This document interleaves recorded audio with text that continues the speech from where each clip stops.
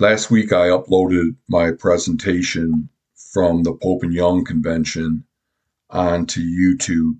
If you type in Hunt Quietly or Matt Ranella, it'll pop right up. The oration wasn't great.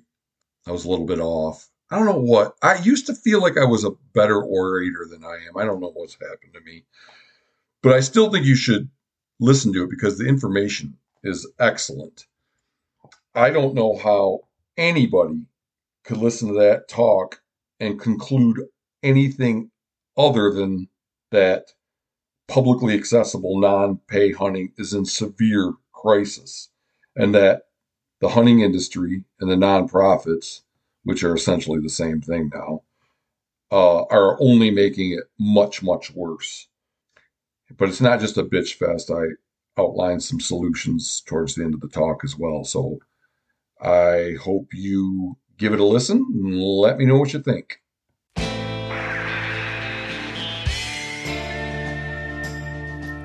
This is the Hunt Quietly podcast.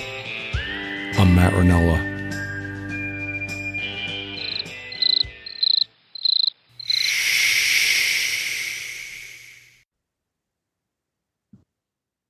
Scott Fitzwilliams, what is it? The ranger, the forest supervisor for the White River National Forest in Colorado. How are you doing? I'm doing great, man. How are you? Good. So the way we got acquainted is the same way I've gotten acquainted with so many of my podcast guests. You reached out to me and you shared some concerns that you have about crowding in your neck of the woods, and in your case, in the forest that you manage. So we had an email exchange, and then eventually we decided it'd be good to have you come on and describe what you're seeing in the White River National Forest. Much of Colorado, there's been a lot of population growth there, right, in the last 30, 40 years, and things have changed a lot. And but before we get into your role with the forest and what you've seen over your tenure there, I'd like to hear a little bit about, and I think the audience would too, about your background, where you come from, how you ended up there. Well, like you, Matt, I'm from the Midwest, just to the west of where you grew up in Wisconsin, and I think our childhoods are similar. You know, grew up in the farmlands and spent all my time playing outside. One of 6 kids, and anyway, I always wanted to go west, and finally for graduate school I did, and ended up in Colorado for graduate school, and kind of tripped into the. When was that? When did you move from Wisconsin to Colorado? Like 1989. Okay.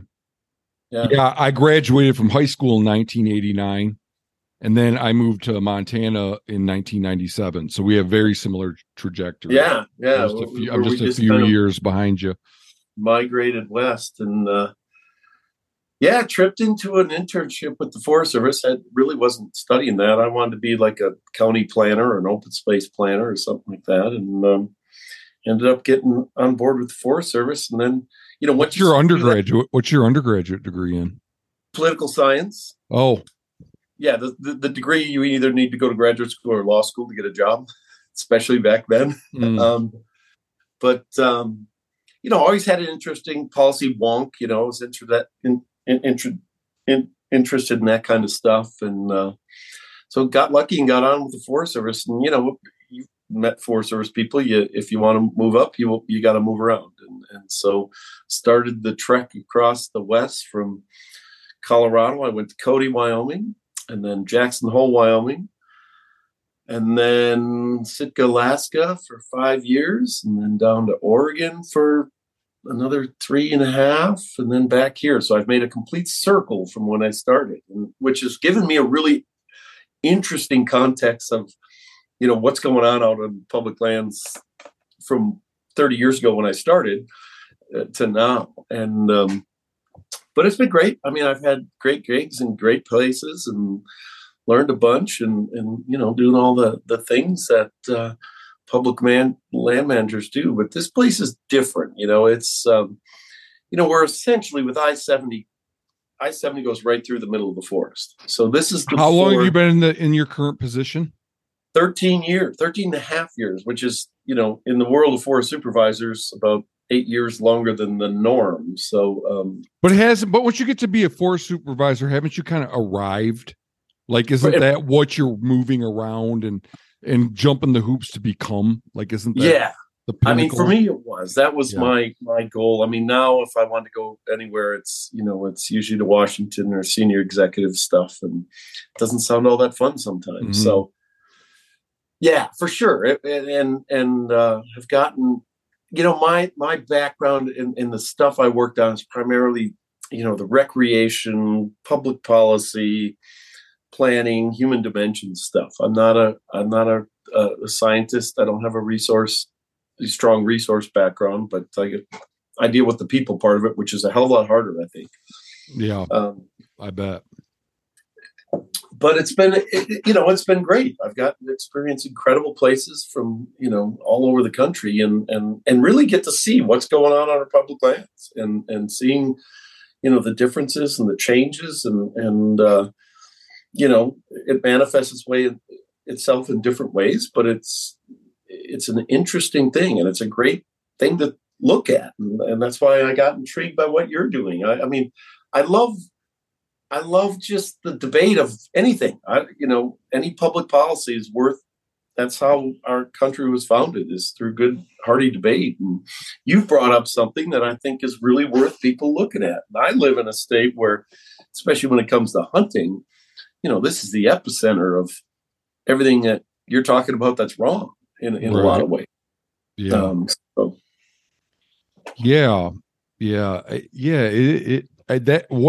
I'm like, the last thing I ever would have thought, given my personality type, that I would end up doing was starting a public discussion about,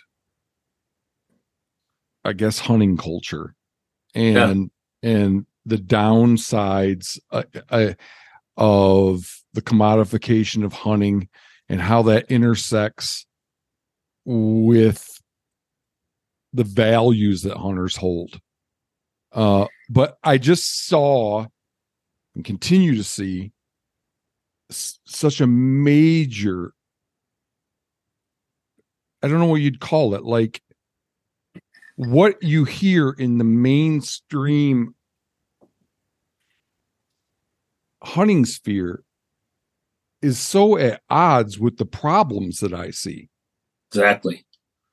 It's never even it's comical to me how little you hear about the 1,200 pound purple gorilla in the room, which is, it's just the crazy amount of human impact on public hunting lands. It's wild. I was reading some Aldo Leopold stuff yesterday. Oh, dang it. I wish I wouldn't have told you who it was. I wish I would have just read you the quote. It tested me. Yeah. In 1919, in the Journal of Forestry, he wrote, "In a previous article, I have made the following assertion, which has so far not been disputed. The demand for hunting on the national forests exceeds the supply." Wow. Over 100 years ago. 1990. Now, of course, we had issues with game populations then. Mm-hmm. A long way. True. There was only 5 million hunters then. There were 5 million hunters. According to this very same article, there were 5 million hunters then. Yeah, and we didn't have the game populations then. Right. So, well, I think I'm a bit of a student of Pinchot and Leopold. Not that I'm a great historian, and I might have flunked that quote, but I might have got it. But I'm always fascinated by, those guys over 100 years ago had the most radical idea in the world. I mean, especially when it came to the West, what in the world would you need to set aside land back then for? There was nothing here. Mm-hmm. I mean, there was absolutely nothing here, and it was heresy to half of the East Coast, and the vision and I think of the battles they went through, and Pinchot got fired, and of course, why did he get fired? He was a cabinet member for who? He was the first chief of the Forest Service. So okay. Under Teddy, he was a blue blood dude that was well connected, and he he used those political connections for what he believed in, conservation, and many people don't realize he had a huge vein of social justice in him. This idea of lands in the public sphere, in the public stewardship that we all own. I mean, that did not fit with the Roaring '20s of our country at that time. It was take what you can get and let's build it all. But he took on so much and knew he was going to get fired, but he knew it was for the right reasons. And I think back to then, I think, wow, that must have been hard. I mean, when he came to Denver, and what did he get? Are you going to get around to what he got fired? How he got fired? Well, he got crossways with President Taft, and he just was not going to budge. It had to do with a lot of the coal leases up in Alaska, where it was why people don't realize it makes no sense whatsoever that the Forest Service is in Department of Agriculture, and people often ask why aren't you in Interior? He and Teddy Roosevelt knew at that time Interior was corrupt as hell. You remember from high school history, Teapot Dome scandal and the big, the coal mine scandal, coal lease scandal in Alaska. The Interior was on the take from the robber barons, and so they were like, we're going to create this new agency, but hell, if we're going in Interior because they're corrupt. So that's how that ended up. Okay, yeah. So because it really makes no sense. Yeah, it really doesn't. Not much corn being grown on the national forest. The same department that handles food stamps and corn subsidies and farm policy is the largest natural resource management agency, as opposed to the Park Service, Fish and Wildlife Service, BLM, Bureau Rec, blah blah blah. All those are in Interior, but they just refused to go into Interior. So Teddy put them in ag, and do you want another little story that people don't know very well? Well, I want to know, do you know what exactly precipitated his firing? I just know I'm ashamed that I don't recall, and I could reach back behind. Well, I didn't even know he got canned, so just think how I must feel. Yeah, no, but I'm going to follow up on that and get the exact thing. The greatest historian of Pinchot is Shar Miller. I think he's he teaches at Texas, or he was. Not sure he's still a professor down there, but I'll get that exact story. But the Forest Service logo, the shield, right? Mm-hmm. You've seen that, and you see it on all our signs and stuff. So Teddy Gifford Pinchot, they created the Forest Service, and he was sitting in a train station somewhere, and it was Union Pacific, and think of the Union Pacific shield. It's exactly the same shape, and he sat there and sketched a tree in the middle of that shield, and then put U.S. Forest Service, and that's how that shield came about. He stole it from Union Pacific. The robber barons come full circle. Yes, right. But I think of what they dealt with. I mean, and the pressures and stuff, and we look at them and say, wow. I would think, though, if they were here today, they'd say, you got a hell of a lot harder job now, Scott. Oh, yeah. We have a lot harder job. I mean, that was political thing. And like I said, when he came to Denver, he, when they were creating national forests, they literally had people with ropes to hang him. Wow. Yeah, because this idea of setting aside, I mean, the cattlemen didn't like that, the miners didn't like that. And so wow. I get passionate about our public land system is like no other in the country or in the world. I'm sorry. I mean, there are some that are close, but even in Canada, it's the Queensland, and nowhere else is there a system like this. And when you think of America's strength, I mean, obviously economics, military, freedom, all that, democracy. I believe one of our strengths that makes us a strong nation is our public lands. And so as I look to the next 100 years, we got our hands full of challenges. I mean, not just with hunting, and we'll talk more about all the things going on here because we're kind of the epicenter of when the masses come. But I feel like I'm focused on such a small problem in the grand scheme of things. You know what I mean? I do some hand wringing about that, but there's so much more important problems. But there's a lot of people. There are a lot of people focused on the important problems. You know what I mean? So like, I just tried to carve out a niche for me about something that I was passionate about. But yeah, you eat elephant one bite at a time, Matt. Yeah, I mean, and this is your bite, and you and I have the same passion around what we do in our free time and what we do for our soul, and that's getting out in the woods and hunting and fishing and doing those things. And when you see, I don't worry about people taking away our guns, and I don't worry about I don't even worry that much about anti-hunters. I think that's real, but I worry more about more about, are we going to have an experience that is worth a shit in the future? And I got a 21-year-old kid that he is not going to be able to experience things I do. Now he's been able to experience some great stuff because we've had the means to do that, but he's not going to.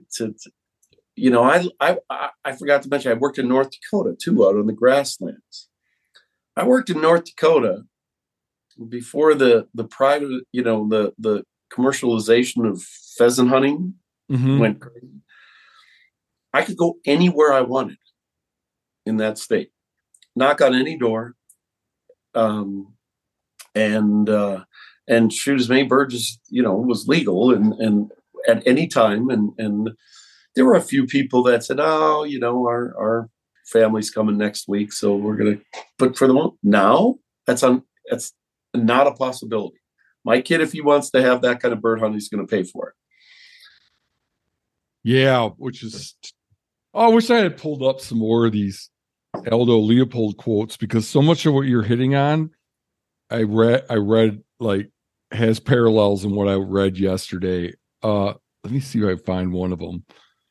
You're inspiring me to go read it again. One thing is, this isn't even like Sand County Almanac or something like that. This is stuff from journals that he wrote in. But one of them, doggone it, I'm so dang disappointed with myself that I didn't get all this stuff together. But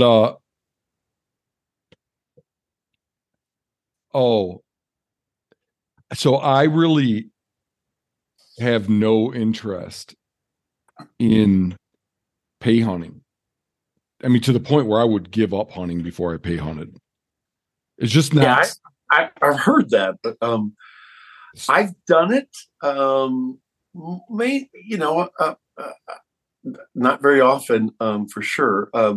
We did it when my dad was still hunting, and we'd go to eastern Wyoming, and we all throw in a few $100, and this rancher let us use his place, and it made it easy for my dad. He was, up there in age, and it was more of a social event than hunting. But no, I don't pay for hunting either if I can avoid it. So here again is Aldo Leopold writing again in 1919 in the Journal of Forestry. They hunt the national forests for other reasons than merely inability to own a private shooting preserve or pay due. He's talking about a segment of the population here by they. Right. Than merely the inability to own a private shooting preserve or pay dues in an exclusive club. Regardless of the cost, there is an ingrained repugnance in the heart of many sportsmen to having their sport served to them in a spoon. There is a certain rugged independence which eschews boughten sport. Wow. That was written in 1919. Yeah. He predicted in 1919 that much of the country would be in a shooting preserve by 1940. Wow.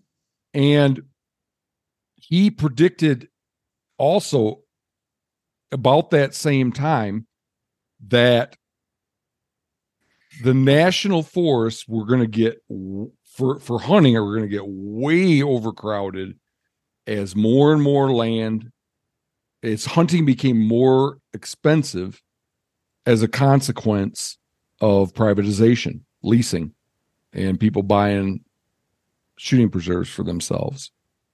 He's a prophet. Yeah, isn't that wild? It's unbelievable. It's just amazing. And you know, obviously we still have opportunity, Matt. I mean, we still have amazing opportunity to go out on public lands. Yeah. Oh yeah. I still have some good experiences every year. I could eke out a living. I could eke out a living as a sportsman for the rest of my waning years. But man, it's getting worse. And like you said about your kid, you know? Yeah, he won't be able to get experience what you and I did back in the 90s, for sure. Yeah. I guess that's the 90s. It's not that long ago. Right. That's what I think about. I realized time, blinked, and I all of a sudden registered a 30-year career. But the rate of change, and to me, Matt, it's been in the last decade that it's been staggering. The rate of change, and since you returned to Colorado, exactly. And it I came back. Maybe it was because it was during that big recession, 2010. We were in a pretty good recession. You're finishing that one, but it still had that feel like, okay, I could go anywhere. It's gone now.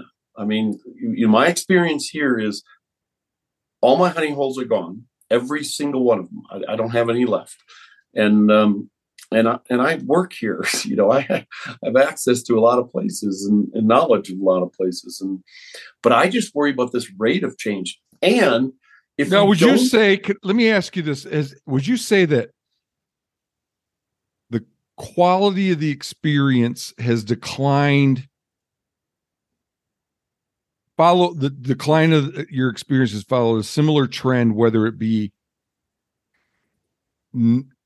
hunting or just like say hiking or camping. Well, everything on this, we're seeing that, and it's across the board. And again, it's very acute here on the White River. I mean, we have surpassed 17.8 million visitors per year on this forest. That's more than Yellowstone, Grand Canyon, Yosemite, and Rocky Mountain National Park combined. Think of that. That is wild. Yeah. Yeah. And we do these surveys, these, visitor use surveys every 5 years. 5 years ago, it was 12.6. We're up to 18 million, Matt. At this rate, this is what I keep thinking. It's like, okay, we're speeding up. If we don't we're going to have to do something, because this trend line can't continue. There's no possible way. Now, hunting is as a percentage of the percentage of non-residents visiting the forest increased, or is it just, which is another way of saying, I guess, in my mind, is it because more people are moving to the area? Yeah, or, It's a combination of both. The Front Range is growing at, for a while there, it was growing at 13,000 people a month. So, and I think it's still growing. So Denver Metro is one of the fastest growing areas in the country. So there's that. And then, remember this forest, you may not know the White River, but Aspen, Vail, Breckenridge, Keystone, Copper Mountain, A Basin, all those places. So all those ski areas are on this forest. So we're the landlord of all those ski areas. That's all public land skiing. And so you have these international destinations. You mentioned the word Aspen, Vail, Breckenridge, and people come from all over the world. And then I hate downhill skiing, and I know those places. Or know of them. I do. I enjoy it. It's terrifying to me, but yeah, I did it for. I got married late in life. I got married 8 years ago, and like my wife is a snowboarder, so I did a bit of it, like 10 to 8 years ago. And then once we got married, and I was like, okay, she's not going to leave me now if I don't share the same interests of her as her, So I quit as quickly as I could. But but it's beside the point. Like they're obviously hugely popular ski destinations. Yeah. But here's something that connects to what you've been saying about the hunting. Now we don't track our data. We do track data on the different types of activities that occur for these 18 million people that come here. We know how many come skiing. We know that hiking on trails is the most popular activity. What I can tell you is the explosion in popularity of this place and visitation is really closely correlated to Instagram and Facebook and social media. And we have iconic sites like Maroon Bells, which is the most photographed place in the state. Hanging Lake. Hanging Lake is a travertine lake that you got to hike up. It's kind of a tough what lake? It's called Hanging Lake. It's right in the I-70. But you used an adjective there. Oh, travertine. So it's a naturally formed lake that basically a spout of water comes out of the limestone out of a cliff, and that limestone, that water is full of calcium and minerals and all these carbonates, if you will. And it actually created this lake that looks like it hangs on the side of the cliff just through deposits of the minerals. It created a natural dam. Now the lake's only, an acre in size, less than an acre in size, and 3, maybe 5 feet deep, crystal clear. And it is a bucket list for people all over the country and all over the world. We went from 70,000 visitors to 170,000 in the course of 5 years, 6 years. And when that started, is at the same exact time social media went crazy, Instagram and stuff. It is a Instagram, Facebook, social media, because at any time you go there, you can take the coolest picture in the world. It's just incredible. And everyone wanted to see it. I've worked the parking lot on weekends before we had the reservation system.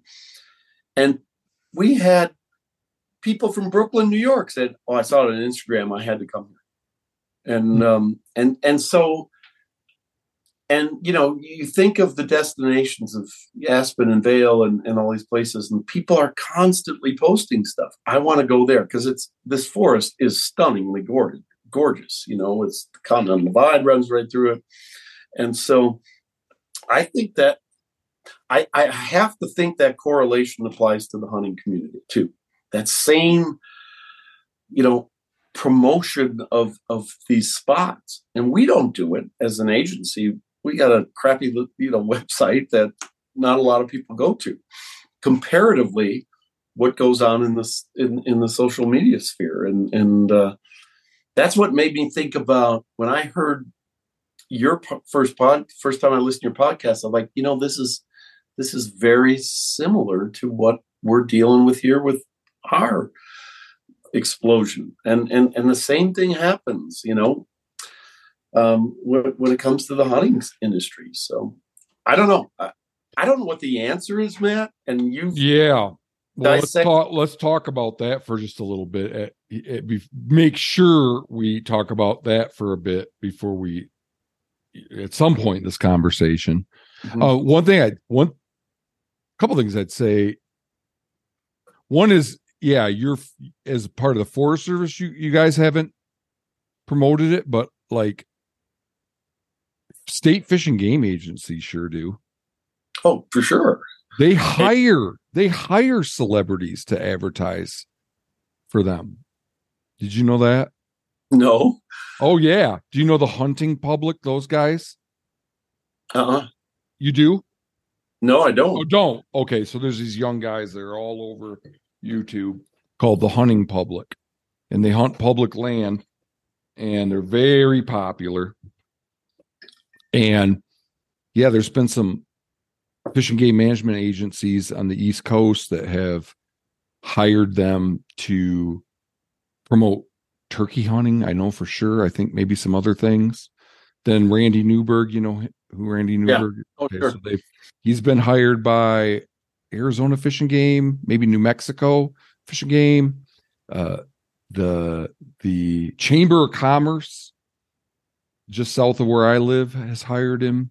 Yeah. So interesting. Yeah. So I'm always looking for things. We have this Instagram page that we're always putting little bits of data on when we can find some. And this guy that's working with us on some of that, he just gave me a graph today that he produced where on the x-axis it is from 2012 to now. The cumulative number, it's proportional to this. It's not this but it's proportional to it.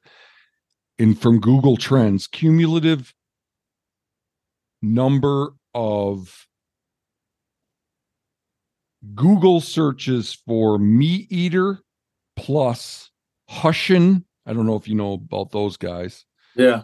Plus fresh tracks on the x-axis. And on the y-axis is applicants per tag in Wyoming, Colorado, Montana, and Idaho. And man, do those things track. From 2000. Really? Oh, it's unbelievable. From 2012 to 2015, there's like zero growth in tags in applicants per tag. And then it starts to increase dramatically with the Google Trends search values. And we even like, just so we to make sure we didn't confuse cause and effect, like when we're predicting the 2015 applicants per tag, we only used the Google Trends data through 2014, so we're like always lagged back by a year when we do it, but Sure. It's staggering how I found out that Colorado has 978,000 applicants. 978,000 applicants. They issue a total of 361,000 big game tags, of which 215,000 elk tags. But aren't there still some over-the-counter tags there? Yeah, I mean, it's just unbelievable. Isn't there some momentum to do away with that? Well, I tell you, compared to what I've seen in Montana, Wyoming, and Idaho, our momentum is pretty slow. But no, I was talking about your state in particular. I thought that's what I mean. But our state is just, there is some, but I'm just stunned that there isn't a bigger push because we allocate in Colorado, they allocate 35% of the elk tags to non-residents. Every other Western state is 10% or less. Right. So that's another thing. I wish I would had this had copied all this stuff. Aldo Leopold also has a paragraph where he's advocating for in-state preference. Really? For hunting tags. In 1919. That was 1919 too. Yeah. Man, yeah. We need to have a seance and bring that dude back. It's wild. All the issues are over 100 years old. Yeah. Colorado, and listen, we're partners with Colorado Parks and Wildlife, and in my job, I have to work with them, and they're great to work with. But it's a very difficult situation, and you're a bureaucrat. You understand this. We're always struggling for money and stuff like that. So when 66% of your budget comes from the sale of non-resident tags, it's hard to cut those back because what and most, especially in the West, most fish and game agencies do not want to be part of the general fund. Because then the politics take over, I like that, but at the same time, if they cut back on those, who wants to cut their own budget? I don't want to cut my own budget. And that's part of the challenge of this. And what do you think is going through their mind when they think, I don't want our budget cut? Are they worried about their job, or are they worried about operational funds? Oh, I think it's this. Or are they worried about the resource? I think it's the latter too. I think it's about doing their job and taking care of the resource. Do you know, if you ever looked at the effect of hunting pressure on the studies on the effect of hunting pressure on wildlife? Well, I've certainly had plenty of my own experiences, but turns out there are a number of peer-reviewed studies on that. So that's where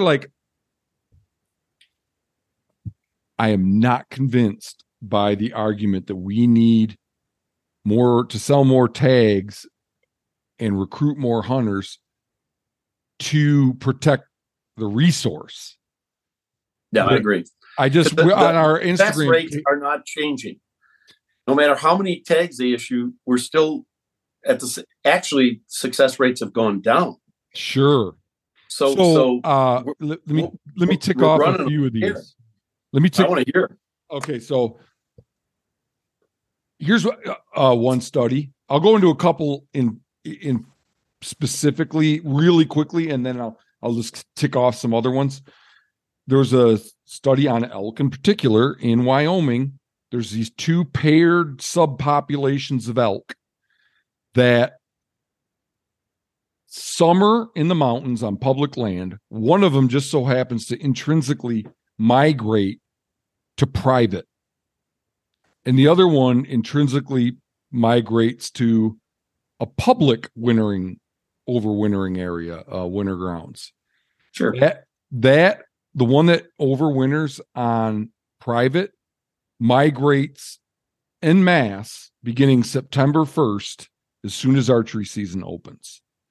And then the other one guts it out in the mountains until snowfall, because even if they go down low, they can't escape hunting pressure. And then they correlated the forage quality experienced by these critters with LiDAR data. And as you would expect, there's a fitness cost to that, to migrating down low. Oh, hell yeah. The forage quality is not nearly as good. No, it's all dried up. Yeah. So there's one. But but then also they're like they have to, there's no controlled experiments, so they have to get creative things like where there's a hunting season and then a gap, a little hunting season and then a gap and then another hunting season. There's one study with gadwalls where they looked at what happens to lipid storage going into winter, and it's stagnant in the first hunting season, declines in the second hunting season, and goes through the roof positive in between the two seasons. And this was in a wildlife management area, which makes perfect sense. Sure. And then in Scandinavia, there's stuff with infanticide rates in brown bears, litter sizes in certain species, stress hormones, birth timings, and that, so like, I think the game management folks would do well when they're thinking about, we need more money for the resource from tags, to consider that the resource maybe is better off with a few fewer tags, Well, I tell you what, most of the public land herds in Colorado, and I'm not, get a CPW guy on a podcast to give you the Colorado Parks and Wildlife. Yeah. Okay. Used to be Division of Wildlife, and then they merged with Parks. But anyway, but I think there are only two public land herds of elk in Colorado that are either sustaining or increasing. Every one else is dropping dramatically. The whole herd around Vail has dropped by 50%. Incredible. Is that development? Is that what that is? I'll get to that. Okay. It's we that's the easy point too. We always think of that. Well, because we develop in the winter range. I mean, people don't generally build their house around here in the summer range because it gets a little chilly in the winter and full of snow. So that's part of it. But so the herds here in the Roaring Fork Valley, Aspen area, are down, quite a bit, and so we've always had this thought about winter range. That's the driving factor in the herd populations. That's the stressful time. That's when the victuals are few and far between. But things are, as we learn more, this is really interesting and fascinating to me. We always thought we could grow 10 times more elk on the summer range. We got these mountains full of beautiful grasses and forbs, and there's no shortage of food. I mean, even on dry years, but it's the winter range that has always been our focus. That's what's going to be the driving factor of that herd size. And yes, we've had a shitload of development across the West. 35 million homes built in the West and in the forests of the West in the last 25 years or so. So obviously a factor. But here's what they're starting to discover is, although there's plenty of summer range, plenty of vegetation, the utilization of that range, Matt, is going to hell because of the impacts of tourists, of hikers and bikers. Let's take an alpine environment, for example. In the summer, you go to an alpine environment, and let's say you go on a little backpack trip, and you get up early in the morning and you go out to a huge meadow, and it's going to be full of elk and deer, and they're just going to be grazing. Normally, they would graze out in that alpine environment till 9, 10 in the morning, till it started to warm up, right? We have so many tourists, so many hikers, so many people. Our alpine environment, well, the Maroon Bells Snowmass Wilderness, we're implementing a permit system to go to even spend a night in the wilderness. You're going to have to get a permit there because it's so crowded. So you're an elk that normally goes and grazes out in this beautiful open meadow, alpine environment with forbs and all these luscious plants that are full of nutrition. And 60 people in spandex show up at 7 a.m. because they all want to see the sunrise. They abandon that summer range where they should be just munching and filling their guts and getting, fat for the winter. They run into the woods. Well, guess who's in the woods? The bears. And we have a black bear population that's crazy in this state from what I can understand and what they tell us.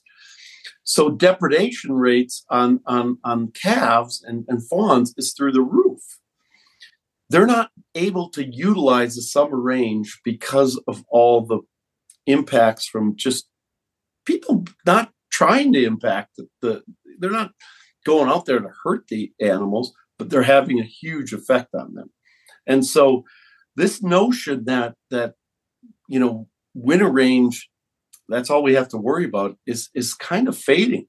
We've got to somehow figure out how we protect that summer range so they take advantage of it so they can survive the winter. Does that make sense? It makes perfect sense. I wasn't aware of all that.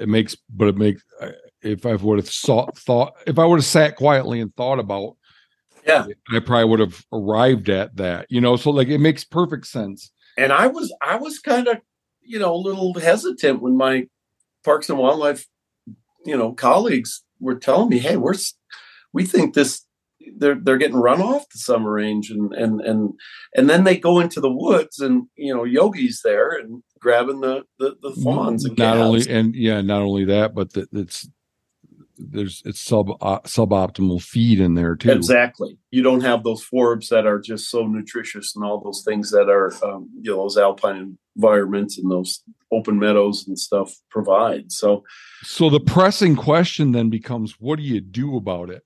Yeah. And there's a few things that come to mind to me. I think that any of these spandex clad folks that wouldn't be up there if it wasn't so they could make a statement about themselves, they need to go away. And I don't know what that percentage is. It's probably small, but that's an easy one to me. Yeah. If you're up there to take pictures to say, look how outdoorsy I am, to your Facebook following or whatever, then that should be disincentivized. Somehow. Well, yeah, I think it's incumbent on people that care about nature to boycott that stuff. I don't know. So what do you think? Is it 5% of them or more like 15? Oh, I think it's higher than that, Matt. I mean, I think every one of these people, that's just what we do. And especially as the demographics. Well, I'm saying what percent wouldn't be there if not for that? Oh, I don't know. Probably a small percentage. I think okay. Right. Agreed. Yeah. So then the thing, I mean, the only painless solution is the one I've taken, which is just to not have kids. I mean, it really, I only had there's one. Gonna be, it's like, it will become that the draw is no longer there. What's drawing these people there will cease to draw them there because it's been so negatively impacted.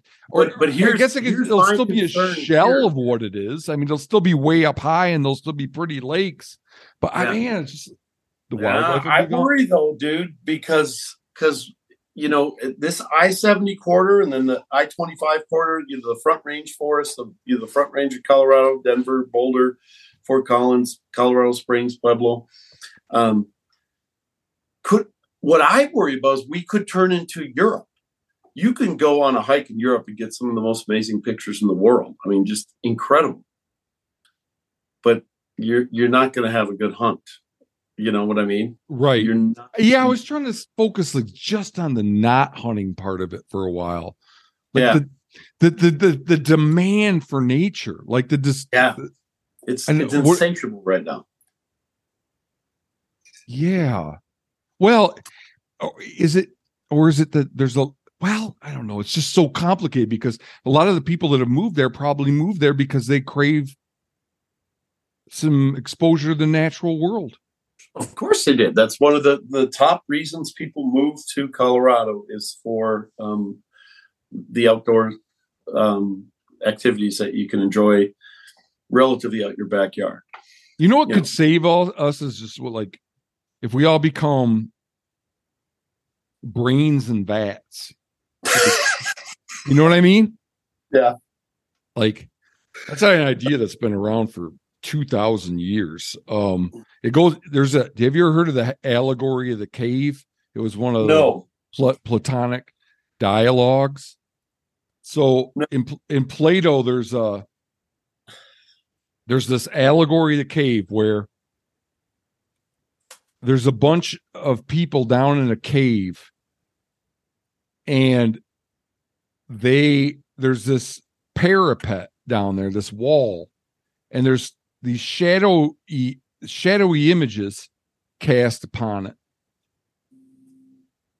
and they think that's they think that's the noumenal world. They think that's that stuff's real. And then this one guy climbs up out of there and goes and looks around and comes back down in there and tells them all the stuff he saw, and they thought that he was full of shit. And so but that's an idea that you hear all the time. And that, how do we know that we're not just, I mean, even in Descartes was like, how do I know that I exist? I think, therefore I am. There could be this evil demon that's bringing about these ideas in me that I see these flashes of lights and flashes of light and smells and sounds. It could be that I'm fooled in all these regards, but I think so. Therefore, I must exist. And now the metaverse, the metaverse is another instantiation of this same idea. Like, what could save all us is if it becomes so good that the AI becomes so good, the machine learning algorithm becomes so good that there is really no difference between what experience in the natural world brings about in us, like the benefits of it become indistinguishable from the benefits we get from being in the metaverse. Right. I don't know. I mean, it's a synthetic, like computery freaking no, it's crazy. Mark Zuckerberg sounding weird kind of like thing. But God, I'm just scratching my head. Like, how do we accommodate this need to experience nature in a way that doesn't destroy nature? Yeah, it every once in a while I'll get in this do loop in my head, the same one you're going through, as far as like, we got 8 billion people on the planet and blah blah blah. Is it just inevitable? And what can we do? But then the pragmatist in me comes back and says, well, Matt and I are going to have a podcast, and we're going to talk about some of these smaller issues, the little bites on the elephant, that maybe we can shift some thinking as far as at least the experiences we're trying to protect. And that's what intrigues me. And with hunting, I got stronger ideas. I just don't. Go ahead. Yeah, hunting, I do think that there's a non-trivial number of game animals that are getting killed every year because people are trying to make statements about themselves. Oh, absolutely. Absolutely. Whether it's actual hunters or others that, I mean, you could get in a do loop. What do you mean? Like, what? if it's Well, not, you can get a do. I would argue that people that on people that put stuff on the computer are really, if you're walking around with a camera behind you, in my view, it's not even hunting. So Yeah. if that's what you meant, then I'm with you. Yeah. Well, in people, whether you're hunting or the you can go get into a do loop on YouTube of just watching people mess around with wildlife, just farting around with them. And it's like, why are we doing this? Like why are we doing picking this? up snakes and things like that? Yeah, snakes and messing with moose and trying to ride a elk or whatever the hell you're doing that day. Yeah. And I have a question. I've been thinking about this a ton because it makes no logical sense to me in my personal experience, which is only one of many, obviously. And I realize, and as a statistician, you can help me with this or understand it better. So, and it's a little bit of the premise of what you're trying to do here. The mantra has always been, we need to recruit more hunters. And because our hunting participation is falling.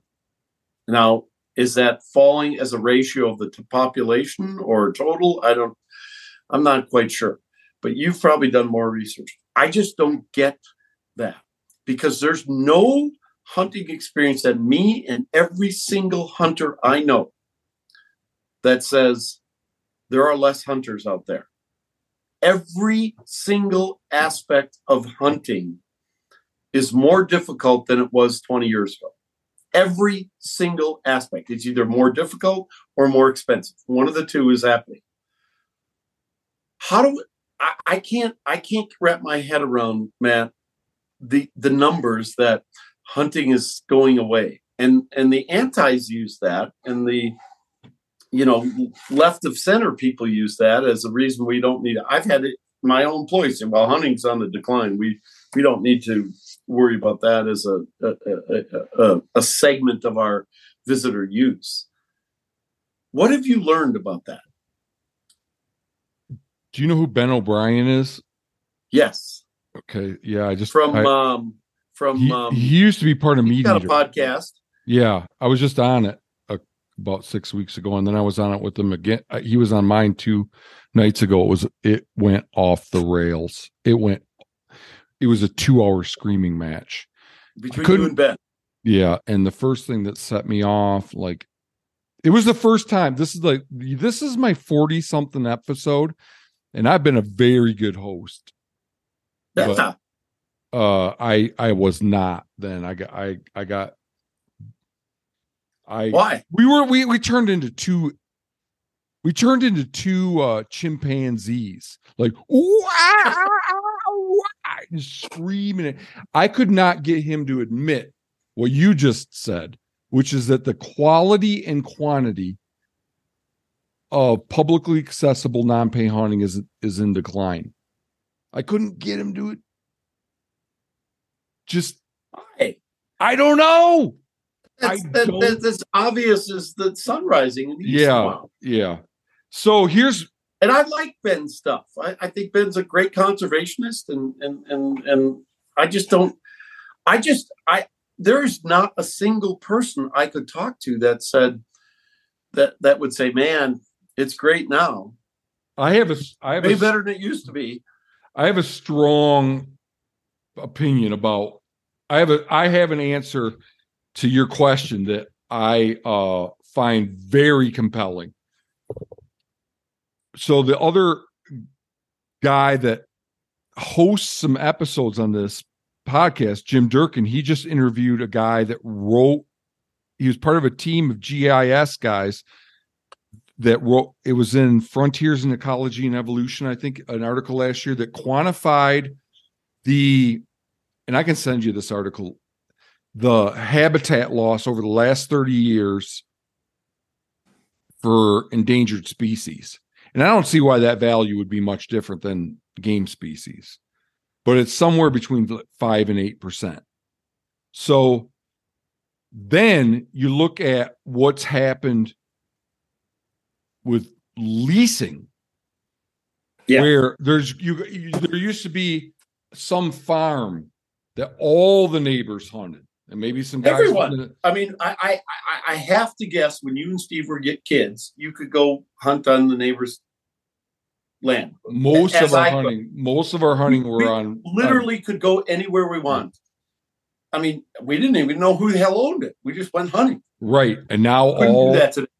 Yeah, now all those farms are leased out or bought up, and those people are pushed onto smaller and smaller parcels, little WMAs. Or to public land. Yeah, or to public land. That's overcrowded. And they're like, how can I want to have a positive experience? And then they come out west because they don't have any quality experience left where they live that they can afford. So to me, it's not at all a mystery how you could have a lower number of hunters and still experience a higher hunting pressure. Because the raw number of hunters has so little to do with your experience. Your experience, that what matters there is hunters per huntable acre, not the number of hunters. The number of hunters in a vacuum doesn't tell you anything. And then it's like, there's no question in my mind. I've got emails from all over the country, people telling me about their anecdotes about, I used to be able to hunt this place and this place and this place, and now, this dentist or this doctor or this guy from the 2 states over, they leased that all up. And so now you got places that you got a 1,000-acre place that used to have 15 people on it, everybody having a decent experience. Now it's 1 or 2 people. Right. So that's why it's such a huge part of what I'm trying to say is look out for your fellow hunter.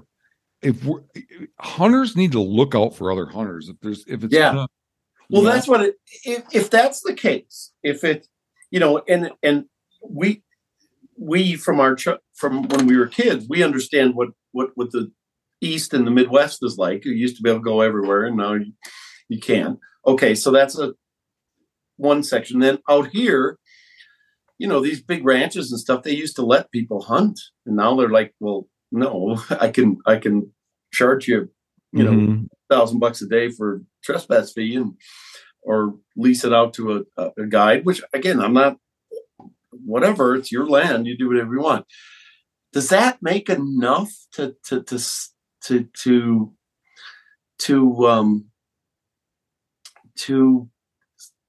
create the difference we're seeing right now? I don't have the answer. There's two. I think there's two things. It's okay. That what I just described, I think, is a component, and then the other thing that's a component is there's just been the hunting it's been hyped up. Yeah. That is and social media and TV, and there's so much bullshit. Like there's so much lying that goes on that makes hunting seem more attractive than it really is. Yeah, for sure. That I think that where I've seen the biggest change in that is the difference. The rule of thumb, and when friends and stuff said they wanted to come out to Colorado to come hunting, I'm like, great. If you come out and you're willing to get 2 miles off the road, you are going to be fine. You will be alone. And I think now that's not the case, man. I mean, these guys are decked out. They got all the gear. Kudos to them. They're prepared, and those places are gone. And I think that's a direct result of what we're seeing on YouTube, social media, and everything else. There's been a few instances like it's funny. We got this Hunt Quietly Instagram page that I'm no longer allowed to see. I had the guy that's managing it change the password and block me because I was so I'm not mentally healthy enough for that I was like refreshing it every 10 minutes to see the comments after we would post something, and But there's been a few times, like I get these sent to me now.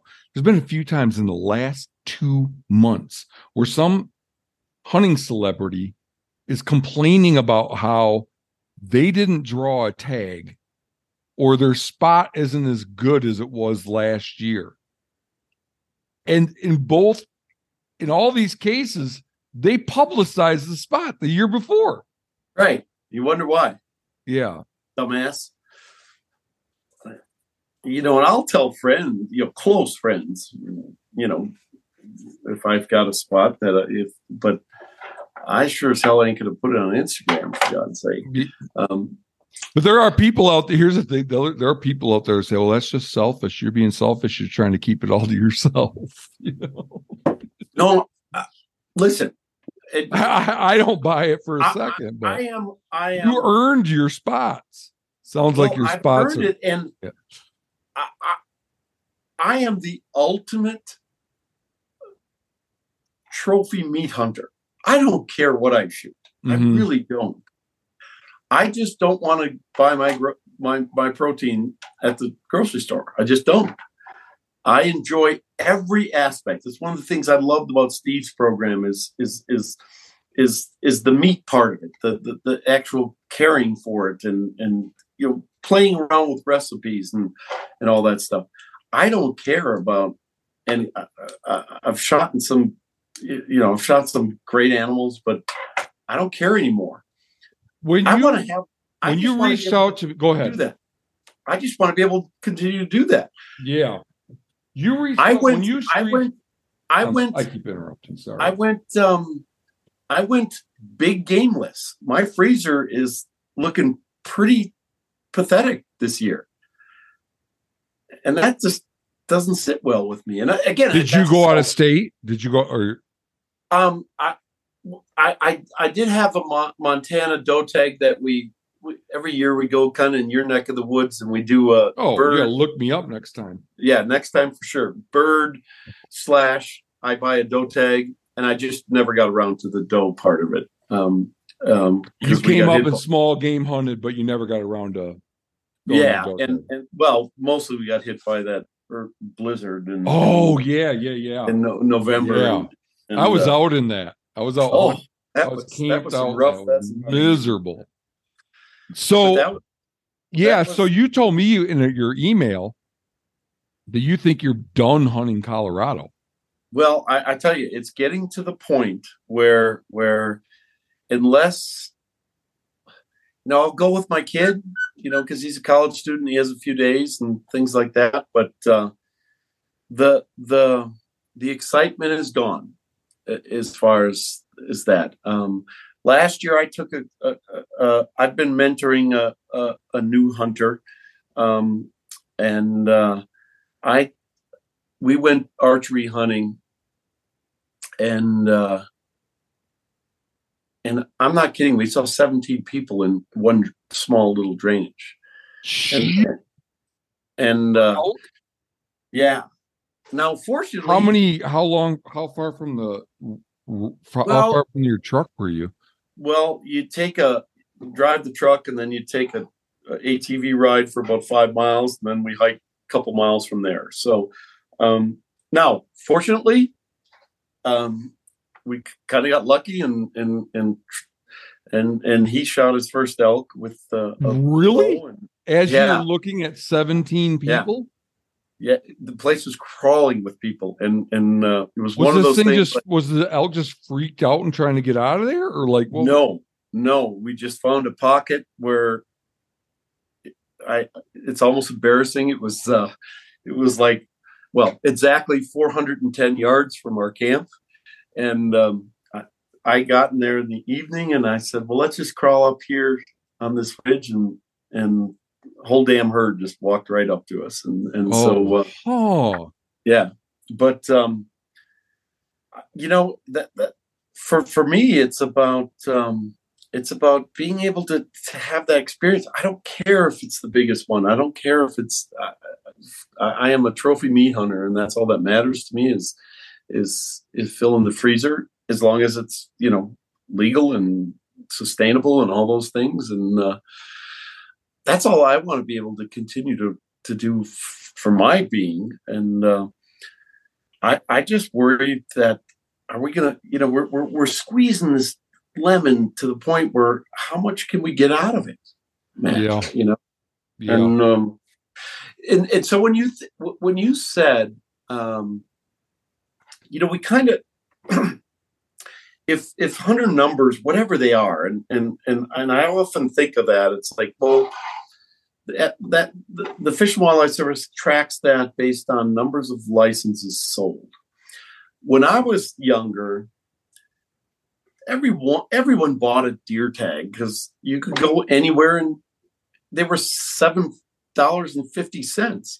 I think people are, that casual hunter is kind of fading because we don't have any time in our lives anymore. And so I don't think it's really changed as far as real hunters out there. And that's why we're seeing the crowding. So if we're seeing the crowding and we're seeing the impacts because private land is being tied up for whatever reason, leasing or people buy ranches and they don't want hunting, we know what the problem is. They're coming to public access areas. So we've got to address that part. And that's where I'm sitting here going, okay, we're just going to have to deal with that. We're going to have to tighten the screws a little bit on that public land aspect of it. And as long as we're in the North American model where the state owns the wildlife, we should give preference to the people who live and pay taxes in those states. I think we should also be trying to figure out ways to incentivize public access to private land. Totally. Well, and tell me more about what you're doing there. I heard on a recent podcast you have started something, and I think that's fantastic. Well, one thing I'm doing is saying, I just don't think that if you're paying to shoot something, it's hunting. Certainly not why I got into it. So I'm just trying to disincentivize it. I think the enjoyment somebody gets out of going with a guide on a property that they've leased up and having the guide drive them up and hike them over a little ridge, and there's the deer right where the guide saw him the day before, and now you shoot it. I just don't think that that person that I'm want to call them a hunter derives that much satisfaction from that. So I'm just trying to say, like it's like, go ahead. It's just not an accomplishment to make people think, oh, maybe I should just not do that anymore. Yeah. So just making that point, but more concretely, I'm involved in this nonprofit that I was a founding member of, me and a few friends, where we have this program, Block Management, that pays landowners a convenience fee for letting people, for paying landowners an inconvenience fee for allowing public hunting. And we're trying to do things to support that program, giving away appreciation gifts and doing work projects on participating ranches. I also have several podcast episodes coming up where I'm talking to agency folks, state agency folks from other states that have similar programs are nowhere near as elaborate as Block Management. But there's little programs like that. And I want to ask the question, what can the sportsmen do? What can the sportsmen do to support those programs? Like there's one in Iowa, there's one in Wisconsin, there's one in Kansas. I got the Iowa and the Wisconsin one scheduled already. There's one in North Dakota called Plots. I know there's several of them. What if we could just the sportsmen could like rally behind these programs and figure out ways to grow them? Could that maybe help? I don't know. So yeah, I have had this thought for decades, at least certainly the last decade, about when I think of in the West primarily. We're talking about primarily cattle ranching and not always, but certainly in my neck of the woods, and so those are the private landowners. How do we incentivize those cattle ranchers? And I think we need to do it in conjunction with their public land grazing. How do we do that? I've had this crazy thought, and I want to make sure this is unequivocally clear. This is not, something the agency that I work for endorses at all. But how do we work with ranchers and their grazing fees? If maybe we could incentivize that access, that stewardship of their private land, and that public access through their grazing fees, and because it all comes down to they got to make a buck. If they're going to have these, cattle ranches, it's not an easy way to make a living, and a million things can go wrong. And so, how do we incentivize that through public policy and what you're doing privately? And I don't know if that could ever be, with all the controversy and things like that go on around public land grazing, if that could be done. But I think it's worth. That's why I love what you're doing. You're inspiring, provocative thinking, and yeah, it's crazy. Yeah, but it's worth diving into because I can't continue the trend. Yeah, we can't. Yeah, it really bothers me the amount of, okay, so public land grazing fees, as you know, are pittance compared to the market value on them. And then also, as I say, almost on every third episode of this podcast, the farm and ranch income, a third of it is subsidy. Yeah. So I don't understand that, man. I don't understand how there can't be reasonable public access for public money. If you don't want the public money, great. No, you don't need to take the public money. But if you want the public money, public access. That just seems fair to me. There's you know who Henry George was? No. Oh, so he Georgism. Have you ever heard of Georgism? This guy, he ran for president, Henry George, in like the middle 1800s. And he had this view when he died. So this guy was like a very important economic thinker and an intellectual in the mid 1800s. And he had this idea that in the same way that air and water are our natural inheritance, so is land. Ooh. Like that's part of just being a citizen of the planet, is that's part. So I'm going to end up sounding like a Marxist, but I don't care. It's like I don't have any sponsors to lose or whatever. I don't like that. If you want to exercise extra rights on property more than everybody else, then you have to pay for that. And he thought the whole economic system, that should be what taxation is. Wow. Is just paying for the right to exercise privileges with our natural inheritance. This guy was not considered a wacko. When he died, 100,000 people went to his funeral. They were out in the street. Jesus. Yeah.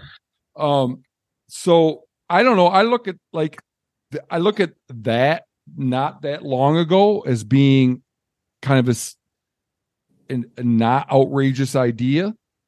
That I don't think it's outrageous to think that there'd be reasonable public access for for public money. I don't know. It's like, that doesn't seem like this last podcast where I was where I was arguing with Ben O'Brien. Yeah. He kept talking about how controversial my ideas are. I'm like, I don't see that at all. I bet the vast majority, I bet way more than 50% of hunters don't put grip and grins online and don't film their hunts. So like, I think that's the controversial part. I think I'm part of the mainstream. Right. Well, your thought about land is contrary to the founding of this country. Do you know that you've heard life, liberty, and the pursuit of happiness, right? Who penned that? Yeah, I don't know. One of those. Well, was it Thomas Paine or? I think so. Okay. Yeah, it was. Do you know what that originally said? Life, liberty, and the pursuit of property. Oh. Because the founders were so tired of the king owning all the land, the whole impetus behind our independence had a lot to do with private property. So that's going to be an uphill fight. I mean, clearly that is it's not what I'm willing to even contemplate, but no, it's an interesting concept. But going back to, look what's going on in the West. Okay. And we can talk about the pros and cons of bovines grazing on alpine environments and high elevation ecology and all those things. But what I've concluded in my 30 years of living out here is we better keep these ranchers on the land, because that makes sense to me. I know where it's going. And in this part of the world, people think, it's going to go to condos and development. Yeah, part of it could go to that. But the biggest issue right now for these ranchers that are, creating open space and winter range and all these things is water. And what we're seeing is the front range water providers, Denver Water, Aurora Water, Colorado Springs Utility, all those, they're buying ranches not for the land. They just take the water, pump it to the front range through a canal system through the middle of the Continental Divide, and let the land go to weeds and fallow. So, and they sell the water to municipalities, or yeah, I mean, the 40% of the water on the west slope west of the Continental Divide in Colorado is pumped to the Front Range of Colorado. They bought up Colorado water law is extremely draconian and aged, but I recently heard that if it wasn't for like as severely over allocated as the Colorado River is, if they did away with feeding alfalfa to cattle, that there would no longer be a water shortage. They're not. Well, yeah, agriculture does that, but it's where that water is going to go. Someone's going to own it. It is a commodity, Matt. It doesn't. You don't get to just say, well, we won't feed. We won't. If a rancher decides, if someone owns rancher decides, I'm not going to irrigate my hay because I'm getting out of the cattle business. I'm just going to let the water back in the stream. That water is going to someone else, and where it's going is to the urban areas. We could see if we lose these ranchers on this landscape, it's not about the cows, it's about the water. And so the water will disappear. If the water disappears, the ecological function of that property is gone. So as I look at climate and aridification of the West and all those things. Let me get my head around this a little bit. So, but wouldn't they just go back to being the kind of arid system that they were before water development? Except the water would be gone. The water that was naturally in the system would be in the little streams and right. It's all allocated. Every drop of this. I mean, it was only 10 years ago, or not even 8 years ago, you weren't allowed to collect water off your roof in Colorado. It was against state law. oh wow. They changed it because every drop is allocated somewhere. Okay, so yes, maybe it would go back to its natural state without the water, though. So that water that was part of that, 5,000, 3,000 acre ranch would be pumped somewhere else and used for something else. In Colorado, if you are not using your water for beneficial use, you use it or lose it. Mm. Super wet summers, they're still flood irrigating and irrigating because if you go 2 years, whatever, I'm not a water law expert, but if you don't use it, someone else will, with junior rights, will take that. And so, but before water development, like let's just say that there's some land sitting there. Yeah. Wouldn't it that on sure. some ranch before water development, that acre of land would be experiencing the same amount of water after the allocate, like it was allocated away from there, is then before European colonization, right? Yeah, sure. But and I know, as a range ecologist, that if you stop watering a alfalfa field, it's going to weeds. Right. There'll be a lot of a desert. There'll be a lot of need. There'll be not a lot of need for my skill set in terms of restoring that to short grass prairie or whatever. Yeah. But I just think I think in the West and I've had my battles with ranchers in the past and had some great experiences and stuff. And but we've got to figure out a way that the ecosystem services they're providing, wildlife habitat, open space, that's becoming more and more valuable. If we could somehow connect that to access and other things, it would be a pretty exciting thing. And that's why I appreciate what you're doing, this whole access thing. And we've just got to get the right people behind it. And I worry about how, with the climate models, how do we maintain this level of agriculture in the future? Yeah.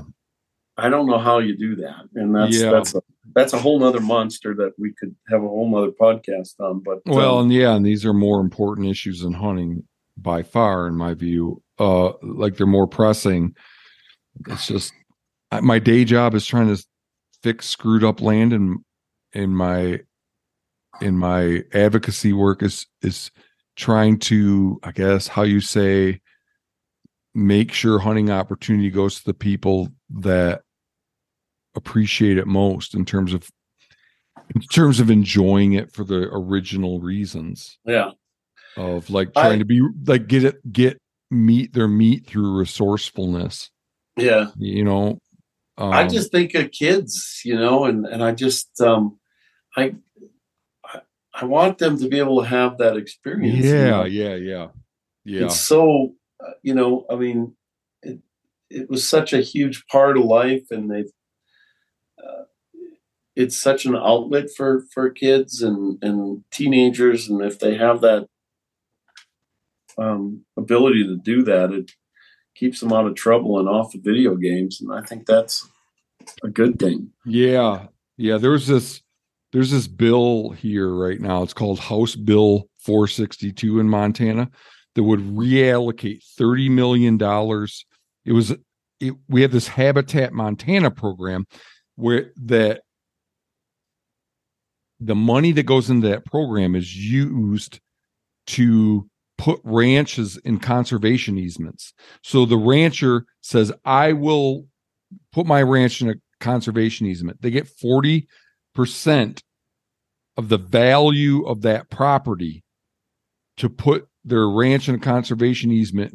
They got to institute some conservation measures, and they have to allow some public access. And there's a move to gut that $30 million a year out of it that just got allocated to it because we legalized marijuana. So like some of the pot, $30 million of pot money a year is supposed to be going to that. And I was just sat in on a hearing on it a couple of days ago, and there was a bunch of mental health professionals and police officers saying we have a major issue with mental health. We have a major issue with the lack of law enforcement in this state. We need those funds. And part of me was thinking, yeah, but maybe Johnny wouldn't get in trouble in the first place if his dad had some place to take him hunting and right. show him, I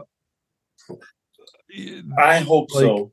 You know what I mean? Like, I don't know. Totally. I know what you mean. I mean, I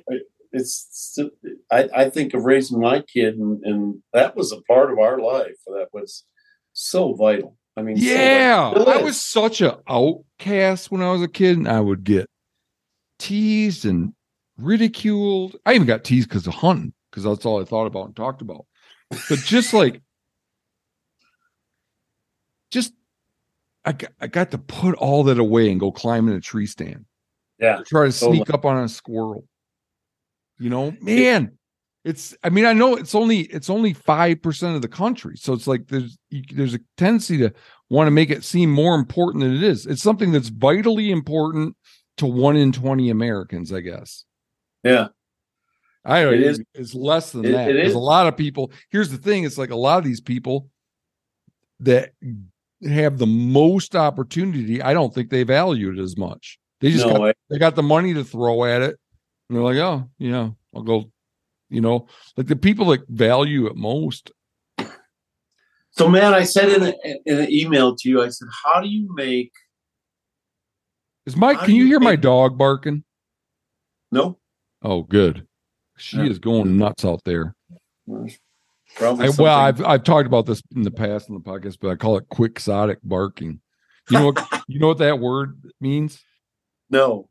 Quixotic? Oh, it's the adjective form. You know how some people get like an adjective name of the form of their name if they're real famous, like Keynesian economics. Right. Or the Cartesian coordinate system, Rene Descartes. Right. So quixotic means like,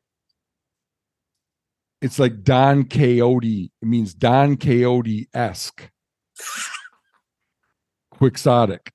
So she's out there like jousting at windmills, just barking into the darkness, Well, or there's a coyote walking through your yard. There's no. Sometimes it'll be daylight and she'll be doing it. Oh, shit. And I can look right where she's barking and there's nothing to behold. Like I can just sight between her little corgi ears and see that there's nothing out there. As far as you know, Matt, there's nothing else. That's true. Maybe. Yeah. So well, here's the thing. If it's so threatening, then how come right now, if I walked over to the door and let her in, she'd not be concerned anymore? Yeah. You know what I mean? So if there's something like, I can't imagine being outside and if I was outside of my own house and I was very alarmed or concerned about something, that opening the door, walking in, shutting the door, and then I'd be like, oh, okay, everything's good. Well, I try to figure out what's going through my black lab's head when she is more excited to jump into the middle of the frozen Colorado River to pick up the widgeon I just shot. Oh, wow. Yeah. Through ice and rapids. And I'm like, what is inspiring that dog? So they're on a different plane than you and I, for sure. Yeah. So, Matt, this is what I keep thinking about. And I've thought about this since I heard your first podcast. How do you make hunting quietly cool? How do you make that like cool? It's so impossible because I guess you could have it be. I thought about, here's one thing I thought about. You could have two things I thought about. One is you could have a social media account where there's stuff that people shot without them in it. Okay. You just submit stuff that you killed. Right. Like we're going to show what, what this hunting season produced. But they're not in there, So, but it's like they don't get any credit then. So I don't know if that does it. That's one idea I had. The other one was that you could have it be like somebody. Yeah, I don't even know about this. These are not well thought out ideas, but you'd have it be like here's a list of people that shot the stuff this year. Yeah. And what it scored. It doesn't have their names. It just says somebody shot this deer on a over-the-counter tag on a double wildlife management area in this state. Just ticking it off, but without the name, without the name associated. But this isn't answering the question. Here's the thing, though. It's like it shouldn't be cool. Like the best hunters I know, like there's so many people that are online or on TV that are not even, they're not even worthy to carry the bow of some of the people I know. Like right. I know people that are just that hunt some of the same areas I do, and the success they have on public land that of just gutting it out and getting it done, that is amazing to me. And they never say a peep. But then you got these influencers, like everything they shoot that's got to be up online, but like I don't understand why you think you're so great, because I know so many people are doing so much better than you, and you're getting famous off of it, and they don't feel any need to bring any attention to themselves. I don't know. Like, what's the sense in being? I guess here's one. I'm just thinking out loud right now, so this is coming out good. But why? How does being cool to people you don't know helpful to you? Right. I don't get that. It's like, just be cool to the people, like the people I'm talking about now. A few of these people are not close friends of mine. I just know through word of mouth, like I know them a little bit, and I have friends that are kind of friends with them, and I hear, oh, so-and-so got another one this year. Just like last year and the year before. I found out from his wife when I went to talk to her, because she works at the bank, Like, so my hunting heroes, and I have several of them, are people that I find out secondhand, kind of because I know them a little bit, what they got. Right. And I hold them in such high esteem. Isn't that the being cool? Yeah. Like, who cares if somebody thinks you're cool that you don't even know? Right. That never, I don't understand that. Maybe if I shot the world record of all time, maybe that would, I'd post it. The only dead critters I share is with, when my dad, before he died on Christmas Eve, he'd like to see that because he taught us how to do that. And so I'd say, Dad got this or whatever, caught this fish, or maybe my brothers, and that's it. Yeah, the whole system is geared towards bringing attention to the person that shot the thing. That Pope and Young, Boone and Crockett.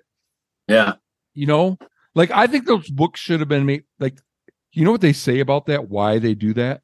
Why they make those books with the scores and stuff? They say they say it's to track the quality of trophy game through time. To like, that's the motivation. Really? So, like, why does the person that shot its name have to be associated with it? Right. I'm going. Well, I'm told. I've been told for months now that I'm going to the Pope and Young banquet to speak. Really? Which blows me away. Blows me away, because I'm going to have a disclaimer before I start speaking. I'm like, I'm going to say a lot of nasty things about this organization. I'm going to say a lot, not nasty things. I guess nasty, but it'll seem nasty. But born out of a place of love, you know, the thing, the action, the activity, the sorts of people those organizations celebrate or attract, yeah, and attract and celebrate. The keynote speaker is John Dudley, who's a guy that's just a glutton, shoots 20 big game animals a year on private land. Like, I'm gonna have to start out with you. I don't know how I got invited here, and if you don't like feeling uncomfortable, now is a good time for you to go check out one of the other talks, because I'm not going to mince words about it. I'm like, this is part of the problem. Right. I think there should be a Pope and Young book, some kind of book devoted to the person that opened up the most land for other people to have a positive right experience. Yeah, that's the Pope and Young hero I want to worship. Can I ask you a question? Because I'm supposed to be interviewing you, and okay, this part still about you guys are starting to see, your group is starting to see that some evidence that this decline in elk is at least in part due to the elk not being able to utilize summer range effectively. And so what are the ideas you guys are kicking around to deal with that? Yeah. You said something about limiting. Yeah. We're more and more of our areas are going to permit systems, even to the snowmass, Broomville Snowmass Wilderness, for example. That's the whole wilderness complex above Aspen. And this year it'll go to a permit system. You got to pay to stay overnight. And we've gone to permit systems in Conundrum Hot Springs, which is the hot springs in the wilderness 8 miles in, Hanging Lake. Could you have rules about these mountain meadows are off limits until 10 a.m.? I don't know. You're right. Yeah, I mean, we could. There's all kind. The toolbox is there. We can do special orders for. I mean, but they've got to go through the public process and probably NEPA and all that stuff. So, I think that's part of it. I think we're going to have to start getting really serious. Unlike some states, when I worked in Jackson Hole, all the winter range was closed to human entry. I think we're going to have to look at those type of things which again, that is a dog walking, spandex loving, people going out their back door and going hiking. But they've done tons of studies. I mean, this is not new stuff about wintering wildlife, that even if they don't run away, they've monitored their heart rates and they stop feeding, and just from people walking by. And then you throw dogs into so I think winter range, we're going to have to look really hard at winter range closures. We have restrictions on motorized use in some places. You can't do this or that. But, I was in Jackson Hole, and that's been 25 years, 30 years ago. They've had winter range closures. Now, that winter range is very concentrated, and, there's nowhere for those critters to go. I think that's part of it. And then I think we're going to have to work with communities, because this economic machine that this forest provides to these communities is a lot of people. And we're going to have to start working with chambers of commerce and tourism promotion things and say, we got to cut back. Yeah. So can social media, the same way it used to create bucket list and get everyone here, can it be used to say, hey, you're affecting what's going on out there. If you want to see wildlife, you're gonna have to change your behavior. And I don't know if it's possible.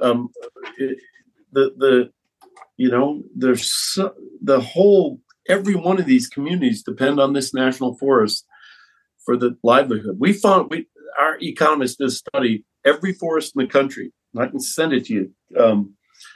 They did economic impacts of every single forest in the nation. And when I looked at mine, on the White River. They looked at direct jobs, payroll, the total payroll, and GDP.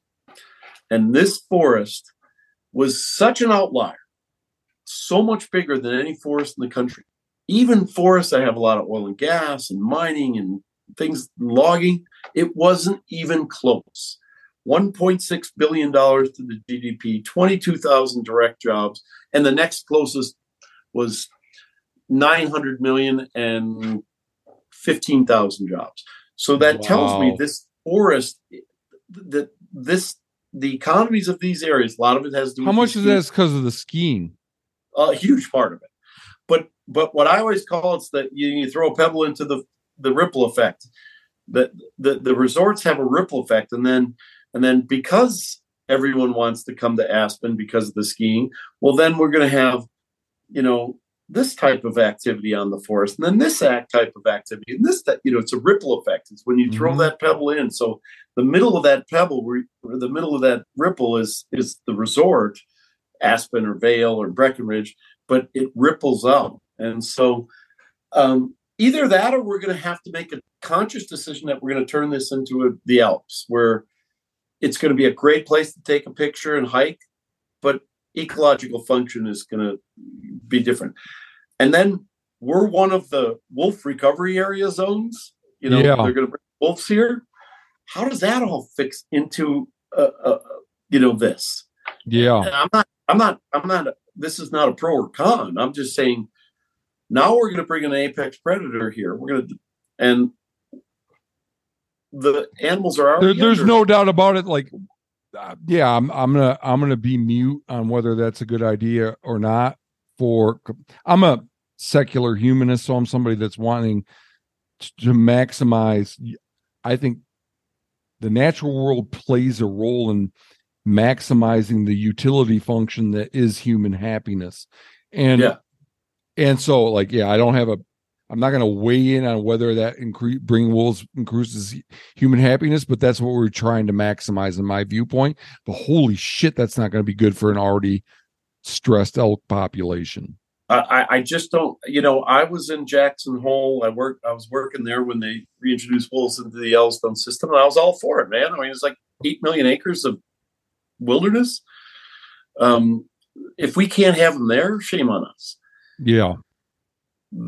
Yeah, with the total population of the state of 500,000, where we have 6 million in this state and growing, private land, every single valley in the state is private land. Everyone. Oh, wow. I guess, there's the same here. I mean, there's no. Yeah. Well, I guess it depends on what you know what I mean? Like, how do you define a valley? If it's like this little rivulet up in the mountains. Yeah, but I mean, all the major drainages are all, and so I don't know. And by December next year, they have, by law, they have to reintroduce them. And so, a whole nother topic of ballot biology. And when you have, they're going to reintroduce here, but the people who voted for them won't have to deal with them on the Denver and, Front Range. But if I had to guess how all this would pan out, it would be that I like the idea. I don't like it, but I'm inclined to think that your Alps analogy is going to be what wins out. But like a little tiny bit of nature for a lot of people, as opposed to fairly high quality nature for a smaller number of people, it seems to be what it's going to end up being, Yeah. Certainly if I was betting that, I mean, I don't know how you turn that. I mean, unless reproductive rates go down. Like sperm counts are going down in males, I know. Like in stuff like that, those are major catastrophic things that could affect it, but we still have the immigration into the state. And I'm not talking about foreign immigration, we saw a huge bump during COVID, and that never went away. And now all these people can work remotely and do what you're doing over Zoom. And I mean, property values here I can't hire folks anymore because you know what a GS9 makes. Mm-hmm. The average house in this valley is $850,000. No GS9 can afford that. Wow. And that's actually it's quite a bit higher than that. But our university towns in Montana, I mean, we're experiencing on a per capita basis. We're probably about like you on a per capita basis. You probably have more raw growth, but our two university towns are having a hard time attracting faculty because even the faculty can't afford to. No, it's housing here is just the cost of living is just crazy, and we're starting to sound like a couple of 50 somethings. Like, why? It's just all fucked up, God damn it, but it's the constructive part is at least getting it into the zeitgeist, the mainstream, that there's problems with hunting. There's problems with this, portends problems for hunting. It portends problems for people that just want to enjoy the natural world. And we got to really do some serious thinking about how we're going to accommodate all this. Exactly. That I think about that all the time, and it inspires me to go do my job.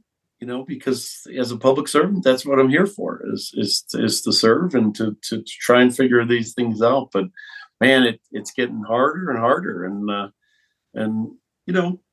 I don't know that I have all the answers, but I'm willing to try. And again, what I appreciate about what you're doing, Matt, is you're inspiring conversation, you're inspiring debate, you're inspiring, hey, maybe this isn't the best way to look at this. And that's part of the human nature of problem solving. So let's keep doing it. Yeah, for sure. That's the hope, is that smart people putting their heads together can make some progress. Do you know who Todd Wilkinson is? Yeah. The author. And yeah, he's got that Mountain Journal, and like a lot of the issues that you brought up about White River, he's very highly focused on Yellowstone, the greater Yellowstone ecosystem. He's coming on the podcast tomorrow night. Oh, excellent. Yeah. Well, tell him you had me on. Oh, he knows you guys know each other. It's been a long time. I mean, I tell him when I worked on the Bridger Teton in Jackson Hole, but when I knew him a long time ago. So it's been a long time. Maybe we can do the three of us could. I didn't realize. I mean, he's still active and at it. That's great. Oh yeah, very much. Like I say, he's got this website, this Mountain Journal, and he's got other authors that focus on the same sorts of issues. Yeah, he is have you met him before? Nope, never talked to him, never met him. I have a woman that's helping me line up guests. Man, I'm starting to have a fair number of volunteers that are helping. Yeah. So that gives me some hope. And some of them, Todd is just a humble, gracious man. One of the times I worked with him, and he's just one of those gracious people that I think is such a big thinker. So, well, that will be an interesting conversation, because I'm a cocky son of a bitch, but. Well, you're I'm attracted to people who have passion about just about anything. If you have passion in life, it's worth getting up in the morning, and I'm attracted to those people. So so man, it's same. It's a pleasure, and that's why we do what we do, I guess. Yeah. So if you get up here, in closing, I'll say, if you get up here this fall and you don't look me up, but I find out you're here, I'm going to be upset. So I will. We'll be planning another trip, and I'll ping you when we're heading that way, because I love to wander the nothingness of Eastern Montana, and again, it's just about being in that country is what inspires me. Yeah, we got to keep thinking about this stuff. Like, how do you? And not just hunting. How do you accommodate to the best of our ability? How does society accommodate the desire to interact with the natural world, whether it be fishing, whether it be hunting, whether it be hiking. In the end, we're gonna one thing I could say is in any of these domains, surfing, mountaineering, it's got to be reserved for people that are doing it because they love it. That's one thing. So that one's simple to me, but it's simple to me that would be the case, but it's not being done. But there's a lot of people, even if only people out there were people that have a genuine interest in it, we still got a major problem. Yeah, we do. With too much demand. We're about to. I don't know how much you know about forest plans, but every decade or something, or 2 or 3 decades. So we're up to do a new one here. It's been 20 some years, and so we're about to start that. And I have said to my staff, and as I begin to tell stakeholders and talk externally about it, we're going to make a choice right now. And we will have that choice. As our system and our democracy and our policies are such, we're going to make a choice here. If we want to, continue to squeeze this goose and go from 17.8 million to 25 million people visiting this forest every year, we've made a choice. We can make that choice, or we're going to make another choice where we want maybe a more balance of ecological function and those things that we come to enjoy. That's another choice, but it's going to come with just choice. It's going to come with like, do we want 25 million people there every year, or do we want 12.5 million there every other year? Whatever that is, something like that, And our system, and it's a great system, and it's part of our democracy, is set up to make that choice. So I want to get that started, and before I retire, and say, look, we're going to make a choice about how we chart this path. And so it's exciting to think about, but monumental. It's huge. Man. Well, how you just meet people and you just tell that their heart's in the right place on shit. Like, you're the right guy to be doing this, And so, God, I just really wish you the best of luck in figuring out the right balance with that. It's so tough. It's so tough.